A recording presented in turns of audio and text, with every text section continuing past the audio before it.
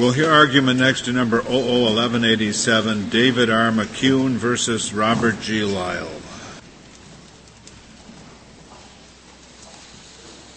Mr. McAllister. Mr. Chief Justice, and may it please the Court, choices have consequences, but they nonetheless remain choices.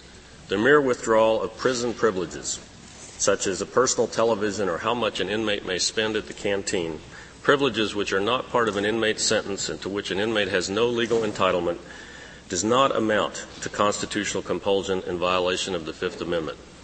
Certainly not when the reason for the withdrawal of those privileges is the inmate's failure to comply with an unquestionably legitimate treatment requirement that he accept responsibility for his offenses.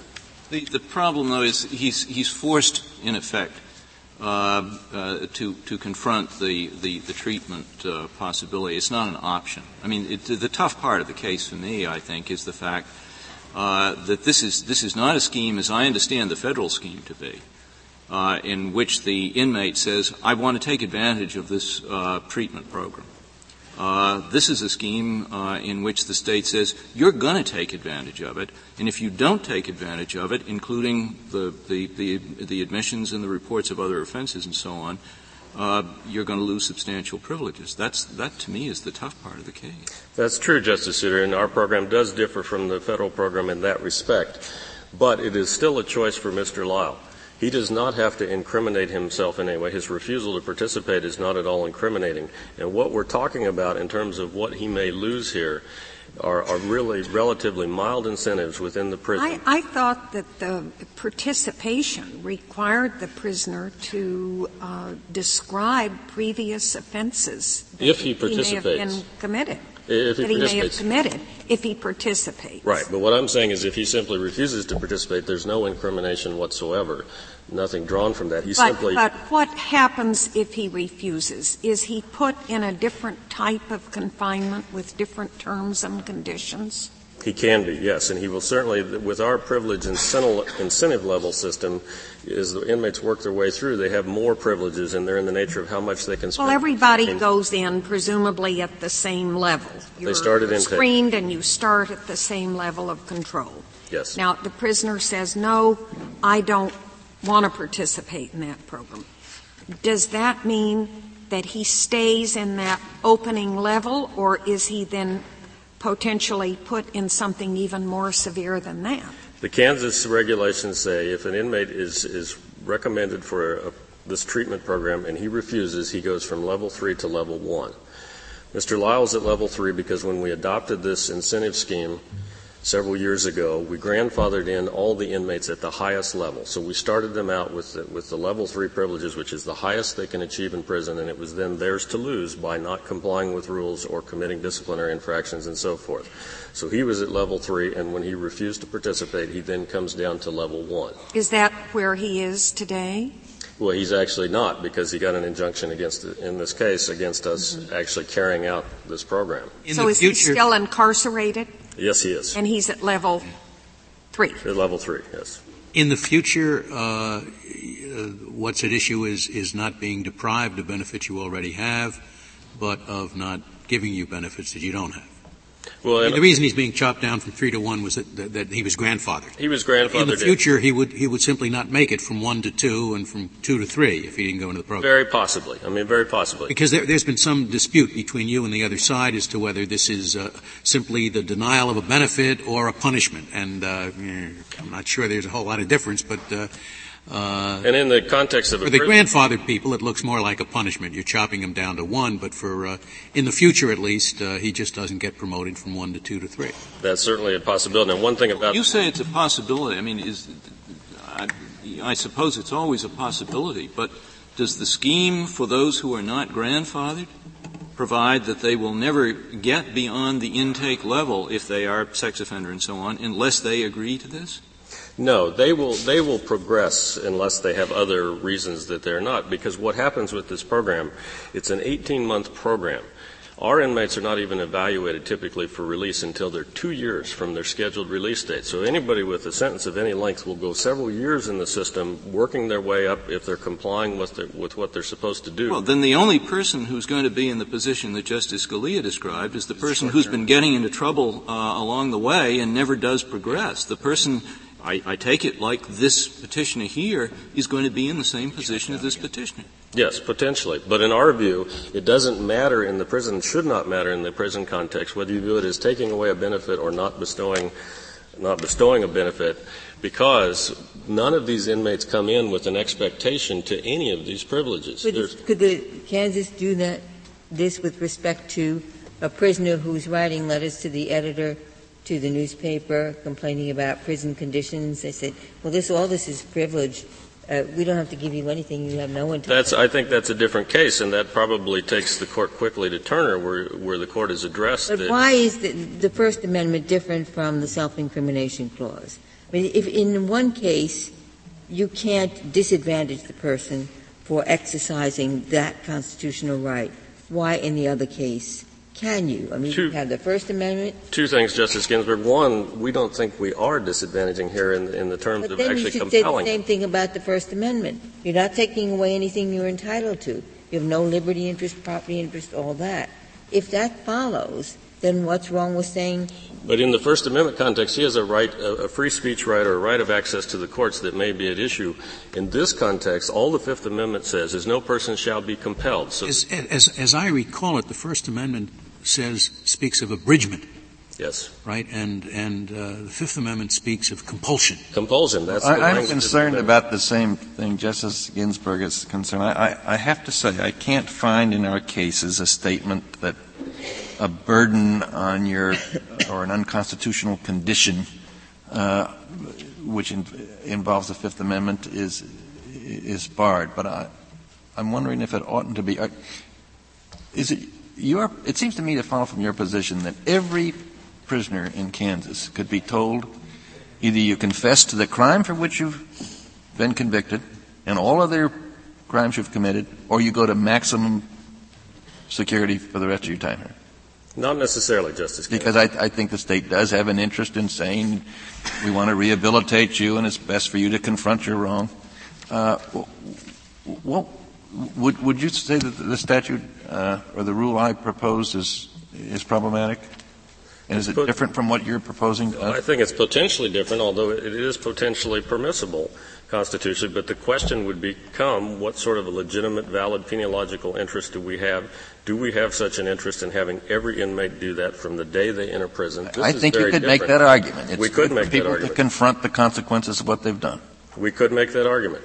And in this case, it's critical, actually. I'd be very troubled by that.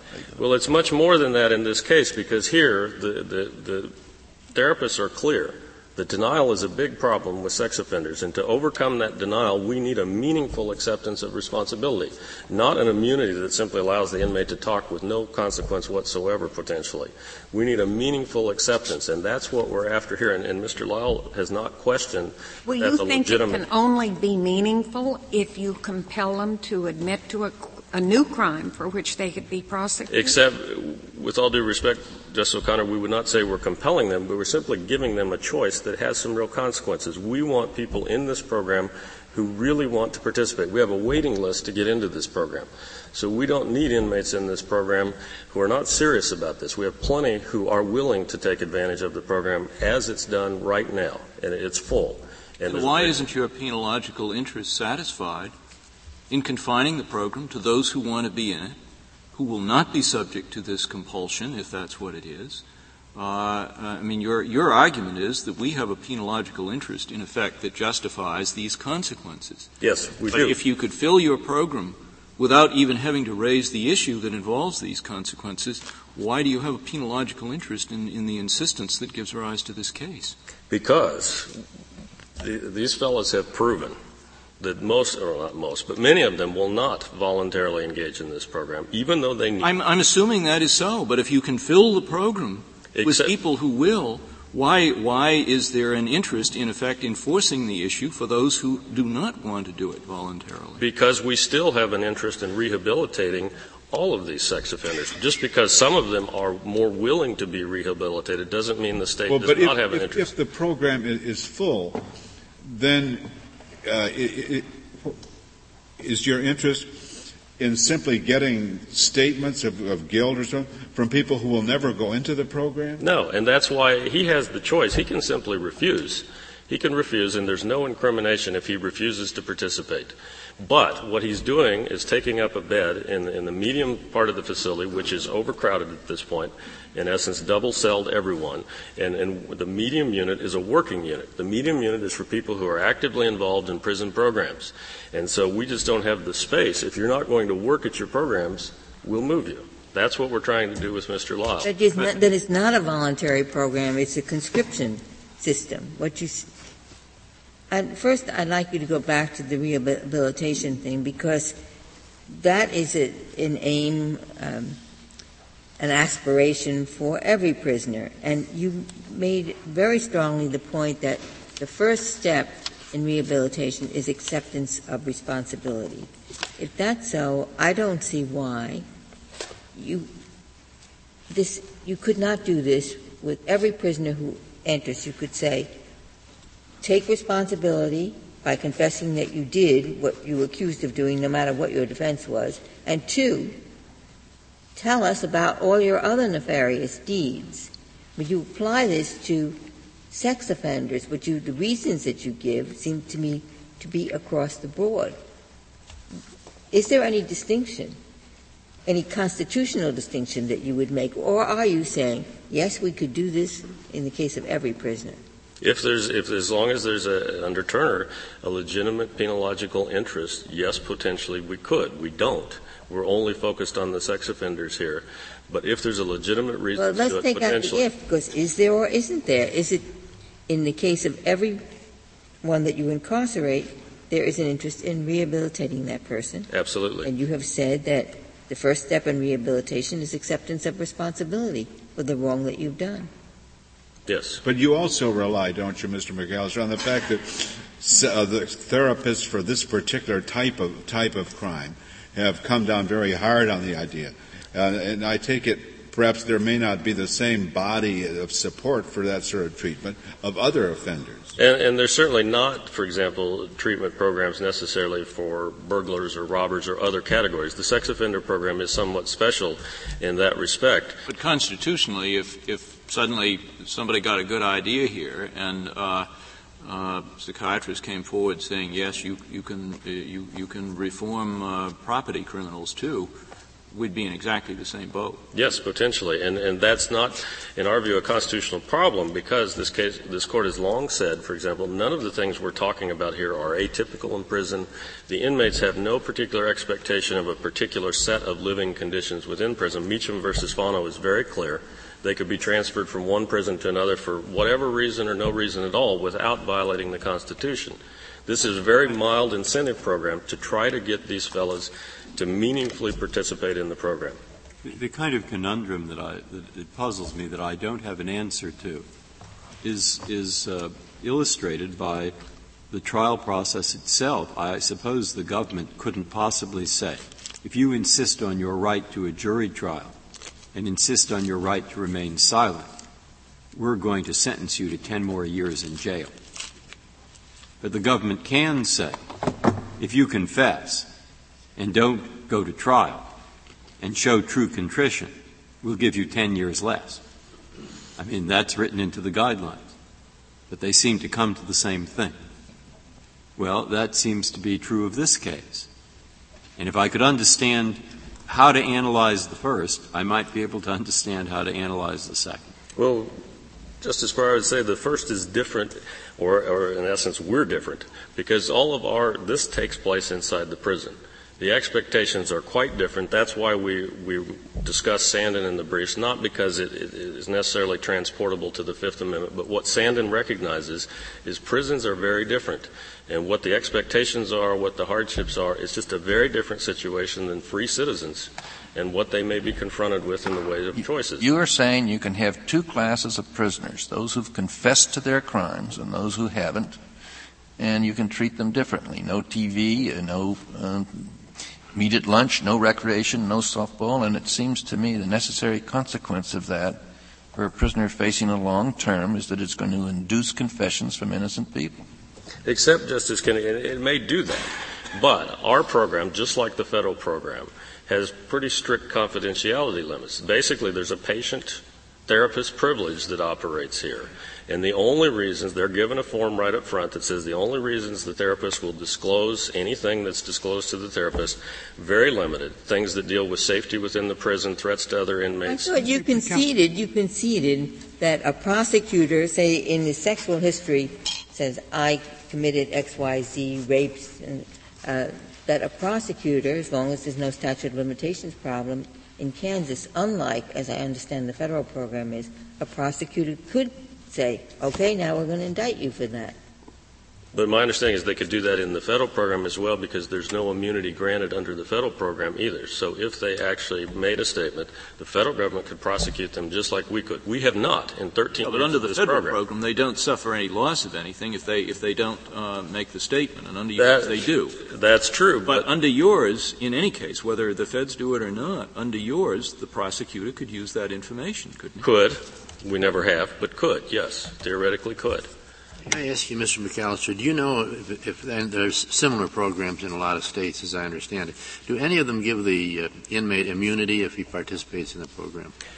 Justice Stevens, it's my understanding that some may, although I don't know the exact number, and I do know from the state amicus brief, the 18 states that signed on to that obviously think immunity is a bad idea, and as I said, the federal government does not immunize the inmates who participate in the program. The federal government does not, yeah. Yes. And of those, how many are like Kansas, that is, it isn't a voluntary?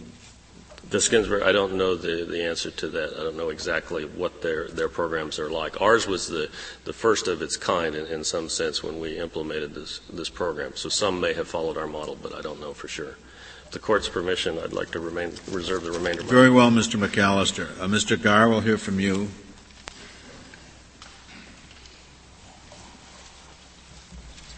Mr. Garr, why does the federal government not think it a good idea to grant immunity?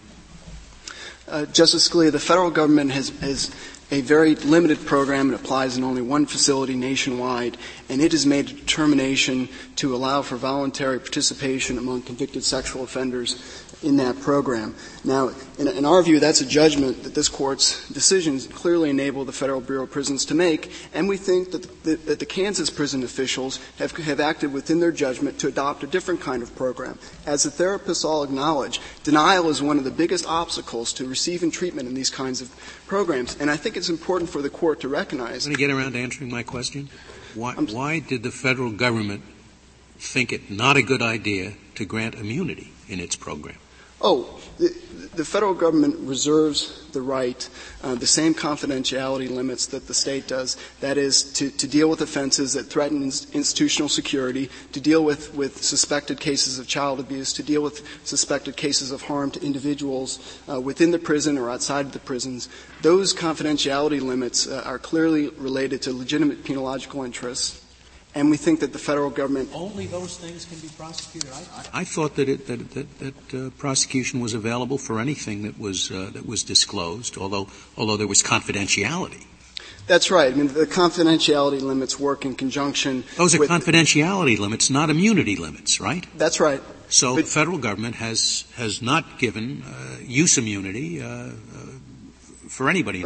And that's absolutely clear from the waiver or the confidentiality statement that inmates sign before they enroll in the program. And we think that particularly where you're dealing with a program that does clearly promote legitimate penological interests in rehabilitating a class of offenders that poses a unique risk of recidivism upon their release, that the mere fact that the state doesn't grant immunity to inmates who participate does not provide an answer to the constitutional problem. Well, does the federal government deprive the prisoner of any benefits or programs if he refuses to engage in the program? The federal government doesn't apply the same incentive schemes that the state of Kansas does. Are there any? What are the incentives? The incentive, the overriding incentive is, of course, the value of the treatment that the inmate receives. Now, once the treatment, but nothing is threatened or carried out in the federal program to deprive the non-consenting prisoner of any privilege. Is that right? That's true up front in terms of the incentive scheme. Now, once an inmate is in the program, and if he chooses not to comply with the acceptance of responsibility goals, the inmate can be transferred back to his parent facility, and that can be something on its record. But certainly up front, the choice to go into the program is strictly the inmates. There's no coercion or inducement. He loses nothing if he chooses not to go in. Is that correct? That's the way the Federal Bureau of Prisons. Is it a more desirable facility? It is at a more desirable facility. So, what he loses is he doesn't get out of the rotten place he's in to a better facility. I think that's right, and I think it's important. But he doesn't lose a benefit that he currently has. Well, we think that the privileges that we're talking about in the case of Kansas, TV ownership, personal TV in the cell, visitation privileges beyond immediate family and lawyers, canteen expenditures, these aren't the right sorts to of work, things. the right to take other programs in the prison? The privileges are reduced. I think that the chart that's on page 27 of the Joint Appendix explains how they're reduced. Substantial reduction in how much you can earn in prison, what jobs you can do in prison. Isn't that so? Well, there is a definite reduction, and the flip side of that is Kansas reserves the higher privileges, the more modern facilities, to those inmates who choose to take the constructive steps towards reentering society. Okay, well, there's no reduction in the federal system. Is that correct? There's no.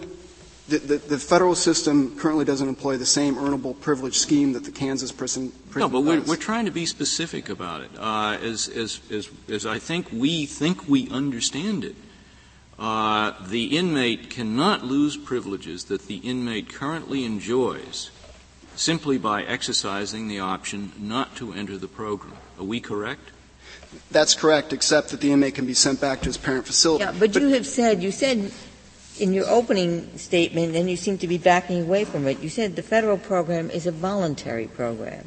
Kansas is not a voluntary program, at least not for people like. Well, that's the issue here, isn't it? With respect, we think that is the issue. I mean, we're not talking about losing someone's job or means of livelihood. The consequences faced by free individuals in the penalty cases that respondents relied upon. We're talking about loss of institutional privileges that inmates have no expectation enjoying once they enter the prison. We think that the prison context is key to evaluating the Fifth Amendment claim in this case. Let me ask you this, Mr. Garb. Maybe you can give me some help with the larger question that's bothering me, and I think underlies Justice Ginsburg's first question. The rule of unconstitutional conditions doesn't seem to apply in our cases, or hasn't been applied in the Fifth Amendment context. Why is that? Well, foremost, because the Fifth Amendment says compelled self-incrimination. The amendment, therefore, recognizes that there are some sorts of pressures or conditions short of compulsion which would not meet the Fifth Amendment standard. In this Court's case, anything short of compulsion does not meet it. That is to say, you can have two classes of inmates: those who've confessed and those who haven't, for all of prison life. Well, and isn't there a danger then of inducing innocent people to confess? I think that type of hypothetical is much different, much further afield than the program in this case. The Amendment doesn't say inducing, does it? It says compelling. It says compelling. That's exactly right, and that's supported by the text and history and purpose of the amendment. Mr. Gard, don't we in fact have two classes in all prison systems? Those who have pleaded guilty and have gotten a relatively short sentence by reason of their guilty plea for a particular crime, and those who have refused to plead guilty and have gotten a longer sentence because of their refusal to do so for the same crime. You have two classes in prison.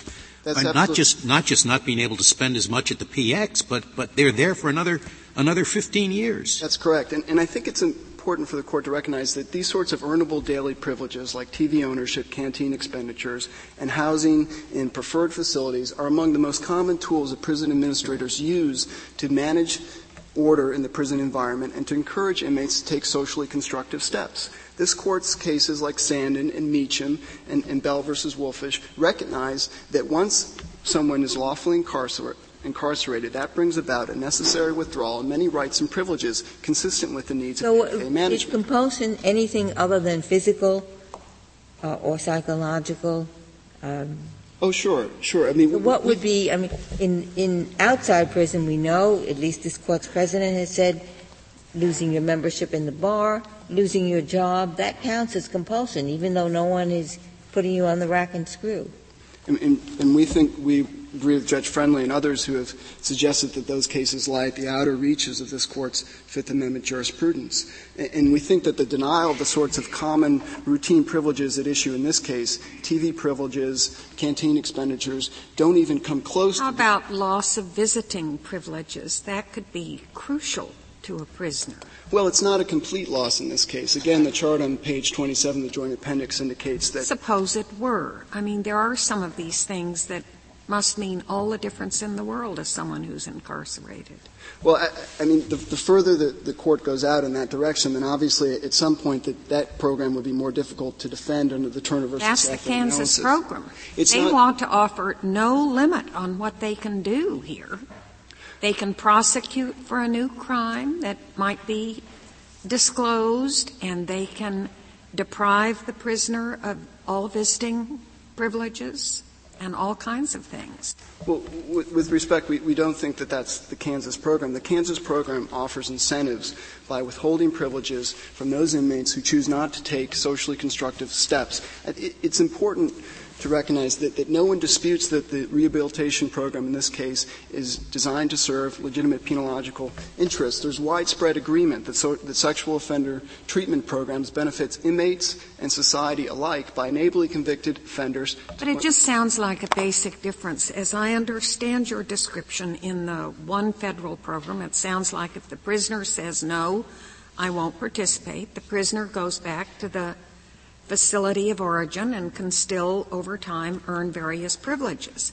And Kansas is telling us in their scheme, no, they reserve the right to deprive the prisoner of any privilege thereafter during his term in prison and to put him in a more severe condition of incarceration. Again, I would disagree with the characterization of the Kansas program, but more importantly, we think that the judgment made by the Federal Bureau of Prison and the judgment made by the Kansas prison officials are well within the range of decisions that this Court's prison decisions permit. Even if I'm correct in my description. Your description presents a different situation. Thank you, Mr. Garr. Mr. Wiltanger, we'll hear. Is it Wiltanger or Wiltanger? It's Wiltanger, Your Honor. Wiltanger. Mr. Wiltanger, we'll hear.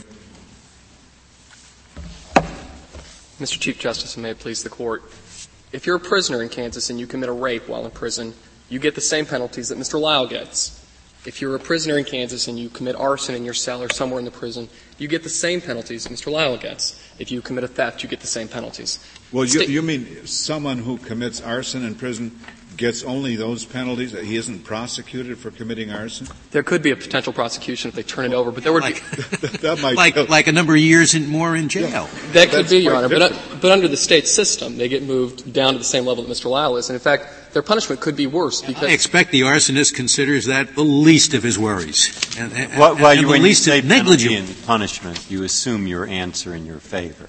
What I'd like to know is the way they characterize it, basically, is that you come in without anything. Indeed, your client, I think, he started off in a maximum security part of the prison with a medium security bed, or at least he could have done. And then what happens is people who participate in treatment programs get bonuses, privileges. And if you don't participate in the treatment program, well, obviously you don't get the privilege. Now, that's their characterization of it, basically. Yours is, well, if you start treatment and you stop, you get punished. Now, you're both describing the same thing, but it sounds as if it has very different consequences, and how are we supposed to say which is the correct description, the appropriate characterization? I think the difference, Your Honor, is somewhat illustrated by the government's attorney in that this is not voluntary and that once you achieve a level, the state has set up a structure, Your Honor, under which if you're good, you do your job, you get to a certain level. And that's for everybody. They have rules on this. And Mr. Lile did that, and he got to that level. He had achieved something. And what the state does is it comes along and says, well, if you don't give up your Fifth Amendment rights and if you don't tell us about all these other uncharged crimes, we're taking that away from you. You'll no longer have it. You'll lose your job. Is it true that their system is you will be awarded privileges as long as you participate in treatment. But our privileges are open only to people who participate in treatment. I would disagree with that, Your Honor. All right, because people in the prison system who do not participate in treatment get the same privileges. They get to that level. Why did he lose his? Why did he lose his privileges? Well, he hasn't technically, Your Honher, lost his privileges. No. But he will. What about non-sex offenders? Non-sex offenders who have no ability to go into the program. Have no ability, but that's a different category of prisoner, really. But there could be other sex offenders in the prison who are not required to take SATP. For example, if for some reason there was a statutory rape penalty, they may not be required to take SATP. But yes, all prisoners in the system, sex offenders, murderers, arsonists, get a chance to get to what case from our court, what cases do you think most strongly support your position? Your Honor, I think the cases of Garrity, Gardner, Cunningham support the position. We're talking about loss of job in a civilian society. Do you think the denials here are of that consequence? I do, Your Honor. Why? Specifically as to the job, Mr. Lile, if any inmate in the prison system in Kansas, if they were, for example, in minimum security, can work an outside job. They obviously can't leave, but they could go pick up trash along the road, and they could make whatever the employer is going to pay them. Assume it's $7 an hour. Maybe it's not that much. They can keep that money. They don't keep all of it. They pay some to the prison. They pay some to victims' restitution.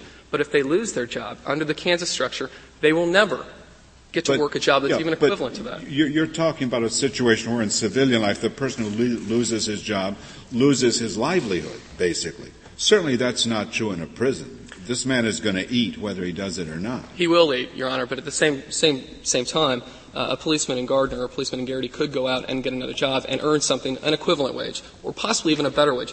Mr. Lile can't. Mr. McAllister, I am very, I'm sorry, Mr. Wiltanger. I am very reluctant to extend our expansive notion of what constitutes compulsion to the area of criminal law and penology for this simple reason. Why does the situation of your client differ from the situation of the person who's been arrested for first-degree murder?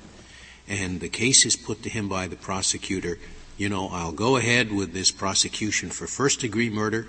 You will be in prison for life. On the other hand, if you confess that you are guilty of voluntary manslaughter, you'll get a 15-year term. Now, has that person been compelled to plead guilty to voluntary manslaughter? No, they haven't, Your Honor. But that's, either you do it or you're going to get life.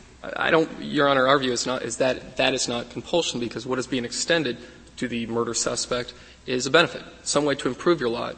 In this situation, for example, if the state wanted to, what they do, and it's not Mr. Lile's case because he was convicted before 1995, but if you're convicted after 1995, you can be stripped of your good time credit. They take it away from you. If, on the other hand, the state decided that what we're going to do for those inmates who are participating in the program is extend them good time credit or make their situation better or give them a benefit, I don't think that's I don't think that would be it's almost a play on words then. Just start them off in the worst situation and just say, And that certainly doesn't benefit prisoners as a class. The Constitution surely can't turn on that, whether you characterize it as giving them a benefit or depriving them of a benefit they already. Well, the Constitution obviously prohibits any kind of sanction for the invocation of your Fifth Amendment rights. Mr. Wiltanger, you said it in your brief, and I wanted to make sure that it really is your position. You said, here is a man with a certain set of privileges. They take that away, and that's compulsion. But if you started everyone, or you didn't even say everyone, you said every sex offender goes in at level 1, the lowest level, and never gets out of that unless signs up for this program with all its terms and conditions. That person, you say, is not being compelled because for him it's not achieving privileges rather than having privileges taken away. Is that, do you adhere to that distinction that the state of Kansas could do exactly what it's doing now if it said, Mr. Wiltanger and all sexual offenders, you go in at level 1 and you never get out of it unless you take this program? Your Honor, I do think that's certainly closer to that would be closer to a constitutional law. That wouldn't be unconstitutional. Would be or would? It would not be, Your Honor. Would not be. It would not be unconstitutional. It would not be unconstitutional. That is our position. So the whole thing then, it comes down to subtraction is no good. That doesn't work. But addition is okay. I mean, you can give the person nothing in the beginning, and then the carrot is okay. But you can't once. So this really says to Kansas, what you're doing, the whole program is fine. The only thing is you take this category of offender and you don't give them anything until they take this program. If they could set up a system or a structure or fashion some rules, obviously they don't have that now, then I don't think that would be unconstitutional. Again, I do think if the Court doesn't want to draw a hyper-technical distinction, that's fine, but the Fifth Amendment doesn't prohibit benefiting somebody or making their lot in life better. So you think the sentencing guidelines would be invalid if instead of the current provision, which gives you good points for acceptance of responsibility, it rather gave you bad points for refusing to accept responsibility? I do, Your Honor. I do. If that's so. That's a constitutional distinction. I do believe so, Your Honor. If that's so, does this case, as my understanding of it, is that the prison created a new policy, and that policy was that everybody was at level 1 unless you participate in a recommended program. That was their new policy, but your client was grandfathered in at level 3 because he was in prison at the time. And so this case, in your opinion, turns on the fact that we're dealing with one of the few prisoners who was grandfathered in, and therefore it's a taking away rather than being a new prisoner who would have started at level 1, in which case it would have been added on.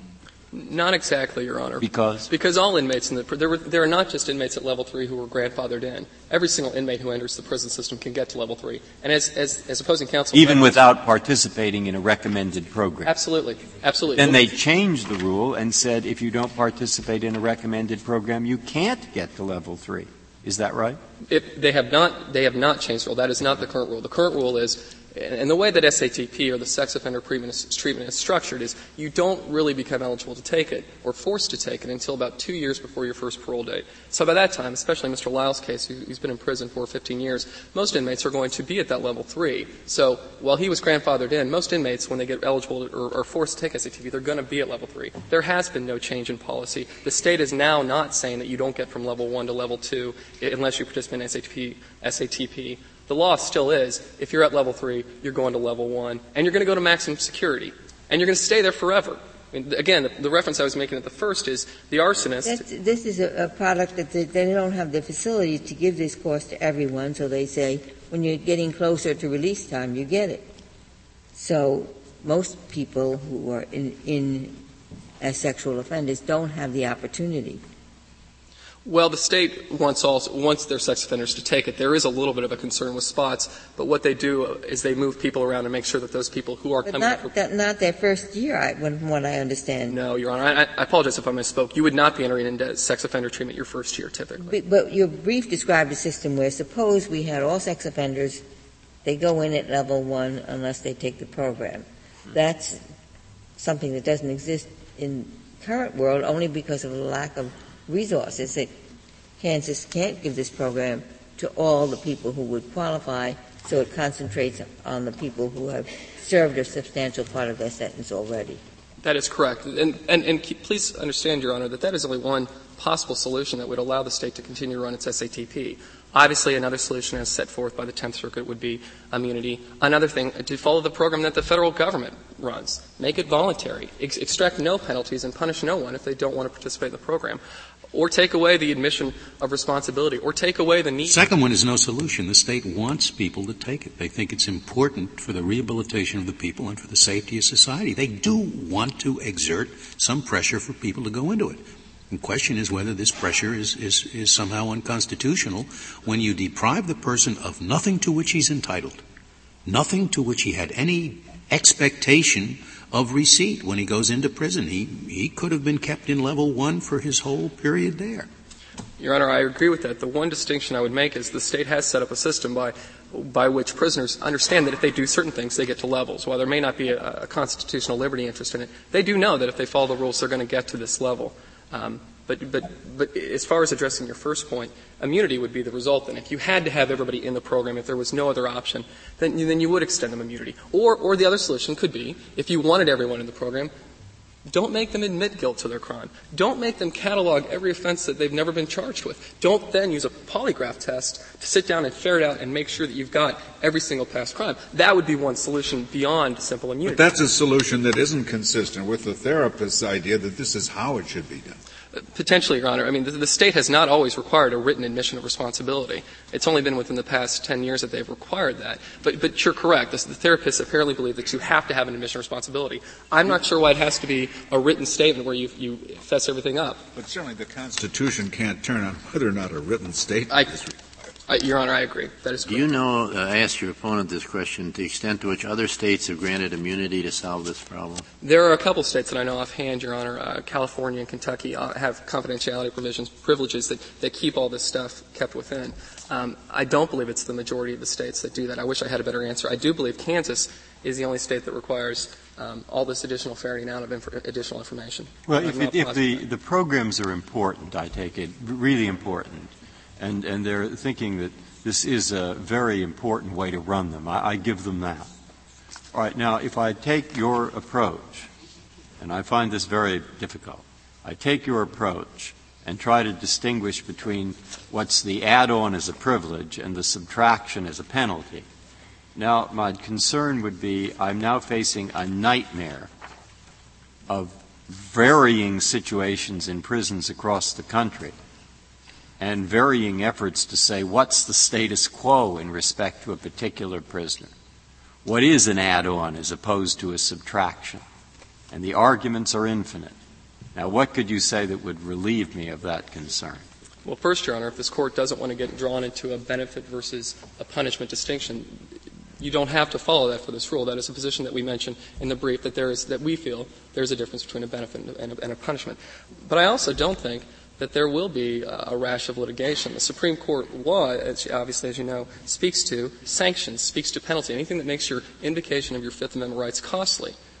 And we've had that rule for quite some time, and certainly there have been cases that have come down since then where you look at it and decide, well, is he being penalized? So again, I apologize if I'm sticking to a hyper-technical distinction, but I do believe that the law would not really complicate matters and that there is not going to be a rash of litigation. You didn't answer the question, though, and I have the same problem Justice Breyer does. I don't know that we can distinguish between a benefit and a sanction. I don't know that that's a line that at the end of the day is going to be a good line.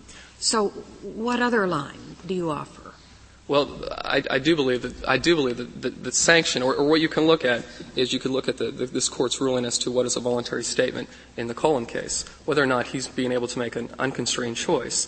Now, why not look to what Sandin looked to in true, not in the context of the Fifth Amendment, but in another context, and that is whether what you have been deprived of in prison is beyond what is the normal expectation of prison life.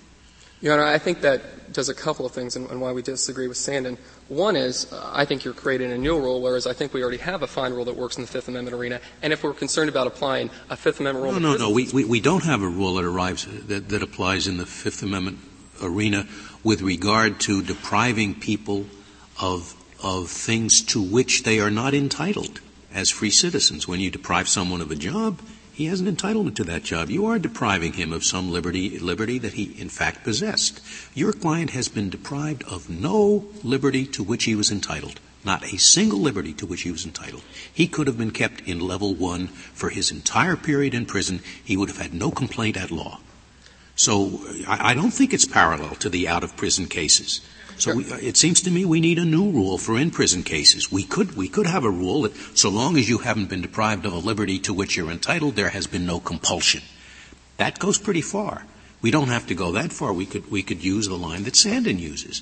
So long as what's been done to you doesn't go below the normal expectation of prison life. I mean, if they said you either enter this program or you're going to be in solitary for the rest of your 15 years, that's beyond the normal expectation of prison life. But what your client has suffered is not that, it seems to me. Your Honor, I would agree to you that Mr. Lile has no liberty interest at play here, but I would also suggest that there is no liberty interest in an at-will employment. This Court has previously found that if you're an at-will employee, you have no protected property or liberty interest, and yet in those cases, like the Gardner case and the Garrity case, there has been found a Fifth Amendment violation. There's certainly no liberty interest in being a political party officer in the Cunningham case, and yet we still have a Fifth Amendment violation. Don't call it liberty. Just call it a right. Call it a right. He's entitled as a free citizen to have that. Your client is not entitled to be in level 3. But the way that the state has set up its structure, they have made rules that they want everybody working. He's entitled to have a job. They want him to have a job. The other reason I think Sandin doesn't work, Your Honor, is I do share some of the concern that was previously expressed by some of the other justices, is that there would seem to be no reason why the state couldn't walk up and down the hall or up and down the cells with a notepad and suggest, well, what's your crime? Did you do it? I'm not really concerned of whether or not you have an appeal ongoing right now. I just want to know if you did it. And, oh, by the way, please let me know everything else you've done. Okay, so we'll add to it. It has to be, and the state of Kansas is perfectly willing to add to it, it has to be for a legitimate penological purpose. And certainly I would agree with what's previously said, that there could be a legitimate penological purpose in confessing, in coming clean, and that you will not be a model prisoner unless you take responsibility for your crime, whether it be a sex offense or whether it be a murder. The other reason I think Sandin is not applicable to this case and should not be extended to this case is this Court actually said in Sandin, while you don't have a due process right in a particular level of confinement, you do retain other protections, such as the First and the Eighth Amendment, that if you get moved from one place to another, you still may be able to bring a constitutional claim. And that's what Mr. Lile's done. He's been moved in response to a proper indication of his Fifth Amendment rights. And he has brought a lawsuit against the state. He is actually following some of the dicta in Sandin. I don't think Sandin should be extended. I do think there is a potential for abuse. Why would Sandin, if you extend it, why would it necessarily be limited to the Fifth Amendment? Is it possible that a state, if it wanted, could go around and abridge First Amendment rights and suggest that See, I was thinking about that, and the trouble with analogies, if you get one that's very close, you become uncertain again. I mean, suppose that the actual analogy was there's a treatment program, and the treatment program requires the prisoner to be isolated and not get any mail and not write any letters to the newspaper for a couple of months. And they say as part of this, it's totally legitimate. And they say as part of this legitimate treatment program, you can't write your letter to the newspaper. That's part of the treatment. And moreover, we'll give you a privilege if you do it. And now what happens is they grandfather one person in. Now I'm back in the same, you see, I'm back in the same dilemma. Maybe it's not quite as bad because you don't have the word compelled there, but. Your Honor, I agree with the concern over the technical distinction between benefit and penalty. But I would say in that instance, again, keeping in mind that Mr. Lile's not just the sole person who's been grandfathered in. He's one of many who were grandfathered in, but the grandfather, I mean, it is the grandfather, isn't it, in his case that makes him, well, you said there were some other things, and I'd like to be sure to have them in mind that make it a penalty and not just the withholding of a privilege. Assume for the moment Mr. Lile were not grandfathered in. Yeah. Okay. Assume for the moment he arrives. Assume he committed his crime last year and he gets sentenced to 20 years to life tomorrow. Mm-hmm. Well, he would enter the prison system at intake level 1. Mm-hmm. And about 18 years from now, the state will ask him to take sex offender treatment. That's how it's typically planned. Mr. Lile will follow the rules that the state has set out, will follow the regulations, will be a model prisoner, as Mr. Lile actually has been. And he will get all the way to level 3. I see. He will get all that way out. He will be there, and then And he crashed. In 2019, they say to him, please take SAT. Yeah, I see. Well, one difference certainly between the First Amendment and its cases and the Fifth Amendment is that there is a compulsion requirement in order to invoke the Fifth Amendment, where the First Amendment doesn't have anything like that. I agree. They are different. They are different standards. The only point that I was trying to raise, Your Honor, is that I think Stanton is potentially a little bit of a dangerous That's what distinguishes the detriment and the benefit. There's a compulsion, well, then it's a detriment. The Fifth Amendment doesn't say it should be unlawful to bribe a witness to get him to testify. The Fifth Amendment draws the line between benefits and detriments, doesn't it? It does, and that's, again, what I'm sorry. The Kansas program would be perfectly okay, in your estimation, if it provided that at the end of 18 years of 20-year sentences, or 2 years before the end of their sentence, all sex offenders shall be reduced to prison level 1. No, Your Honor, Why not? Because then if they choose to come in this program, they will be getting the benefit of going back up to 3. But all of them go down to 1. I don't think that would be constitutional, Your Honor. Why not? I think it would be set up as a way to get around SATP and a way to get around the invocation of your Fifth Amendment rights. It would be an artifice. Well, of course it's an artifice, but so is the whole thing, benefit versus punishment. I mean, well, the one thing I would encourage this Court to look at is look at how it affects itself on the prisoner. And again, if you're going to look at the Cologne case, which is, again, is his choice an unconstrained one? Look at what is done to the inmate here. He's never going to get back to level 3. The arsonist will get back to level 3. The arsonist will not be moved to maximum security. Mr. Lile's there forever. It's the same in my hypothetical, though. There's no compulsion on him. After his 18 years in prison, he's been knocked back down to 1. There's no compulsion on him. He gets a benefit if he joins this program. If it's entirely divorced from the program or the Fifth Amendment, then, Your Honor, then that potentially would be constitutional. I would agree with that. But unfortunately, for Mr. Lile's case, that's not how the state has set up its structure. You get to a point, you follow the rules, you become a model prisoner, and then you get broken down. That's what they're doing here. And again, the point I was trying to make earlier is the punishment's more severe. The state calls this punishment. They call it punishment when we're dealing with arsonists, when we're dealing with rapists, when we're dealing with somebody who steals something. They call that punishment, but they're unwilling to call that punishment here. It's an incentive. It's a benefit or an extension of a privilege, but it's not. You're saying to decide what is compulsion, you got to look at how other people are treated, in effect. In your answer to Justice Scalia, you said, if everybody got knocked down within 2 years of release, no matter what the crime, there wouldn't be the constitutional problem. But if only these people are, even though it's written into the scheme, when the moment they go in, there still would be a constitutional problem. And it's a comparative treatment criterion among prisoners in different classes of offenses that you're relying on, isn't it? Somewhat, Your Honor. Yeah. Somewhat. And I agree if the state had set up a strict... Then let me ask you to concentrate on that question a little harder, because you did say in your brief that if all sex offenders, not all prisoners, all sex offenders on day 1 were put in class 1, they could stay there and never get out unless the carrot that was dangled was taken.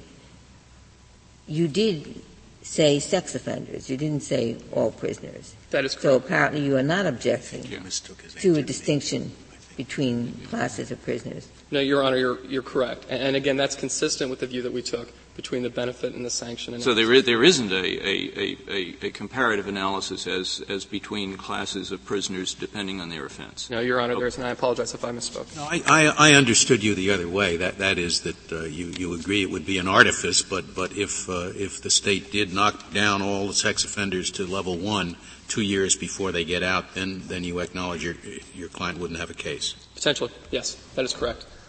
Again, that's not what we have in place here, but that is correct. That is correct. The Fifth Amendment's a bedrock principle. This Court says it's the mainstay of the criminal justice system, and there's no more powerful piece of evidence than someone's confession.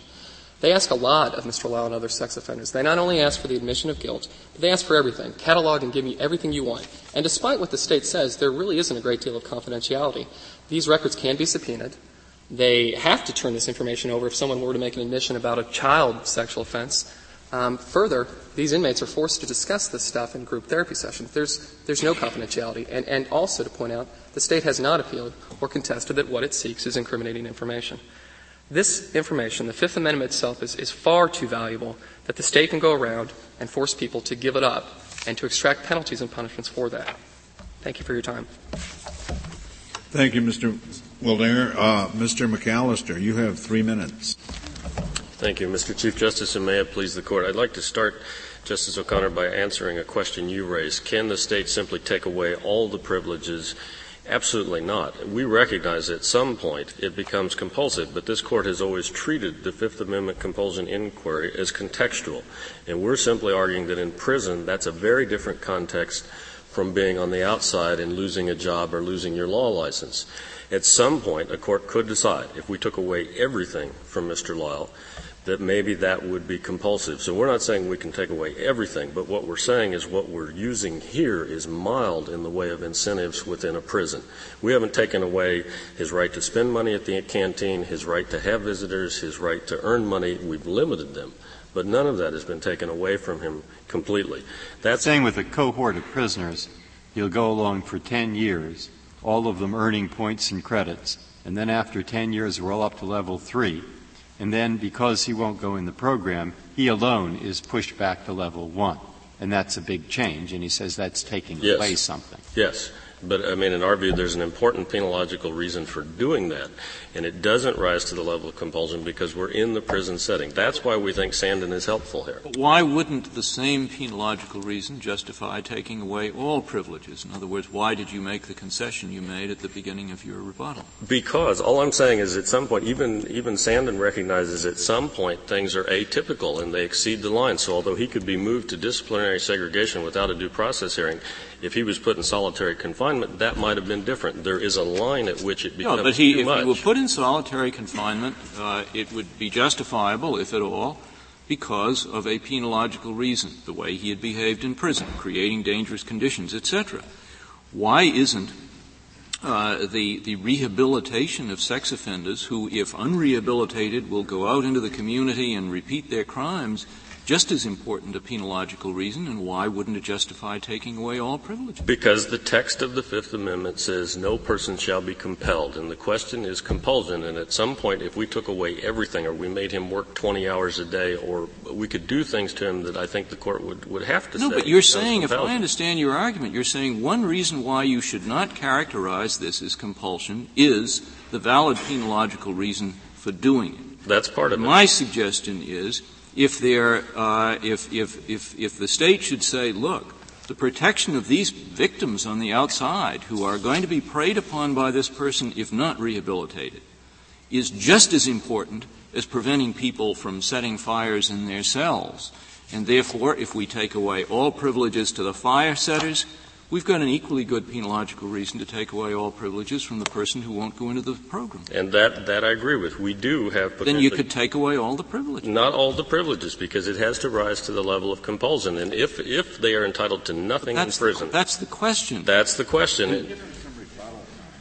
Go ahead. That's all right. That is the question. And again, the point that was drawn out here on the distinction between it. Extend your time for 2 minutes, Mr. McAllister, because you really didn't have a chance to say much of anything. All right. Thank you, Mr. Chief Justice.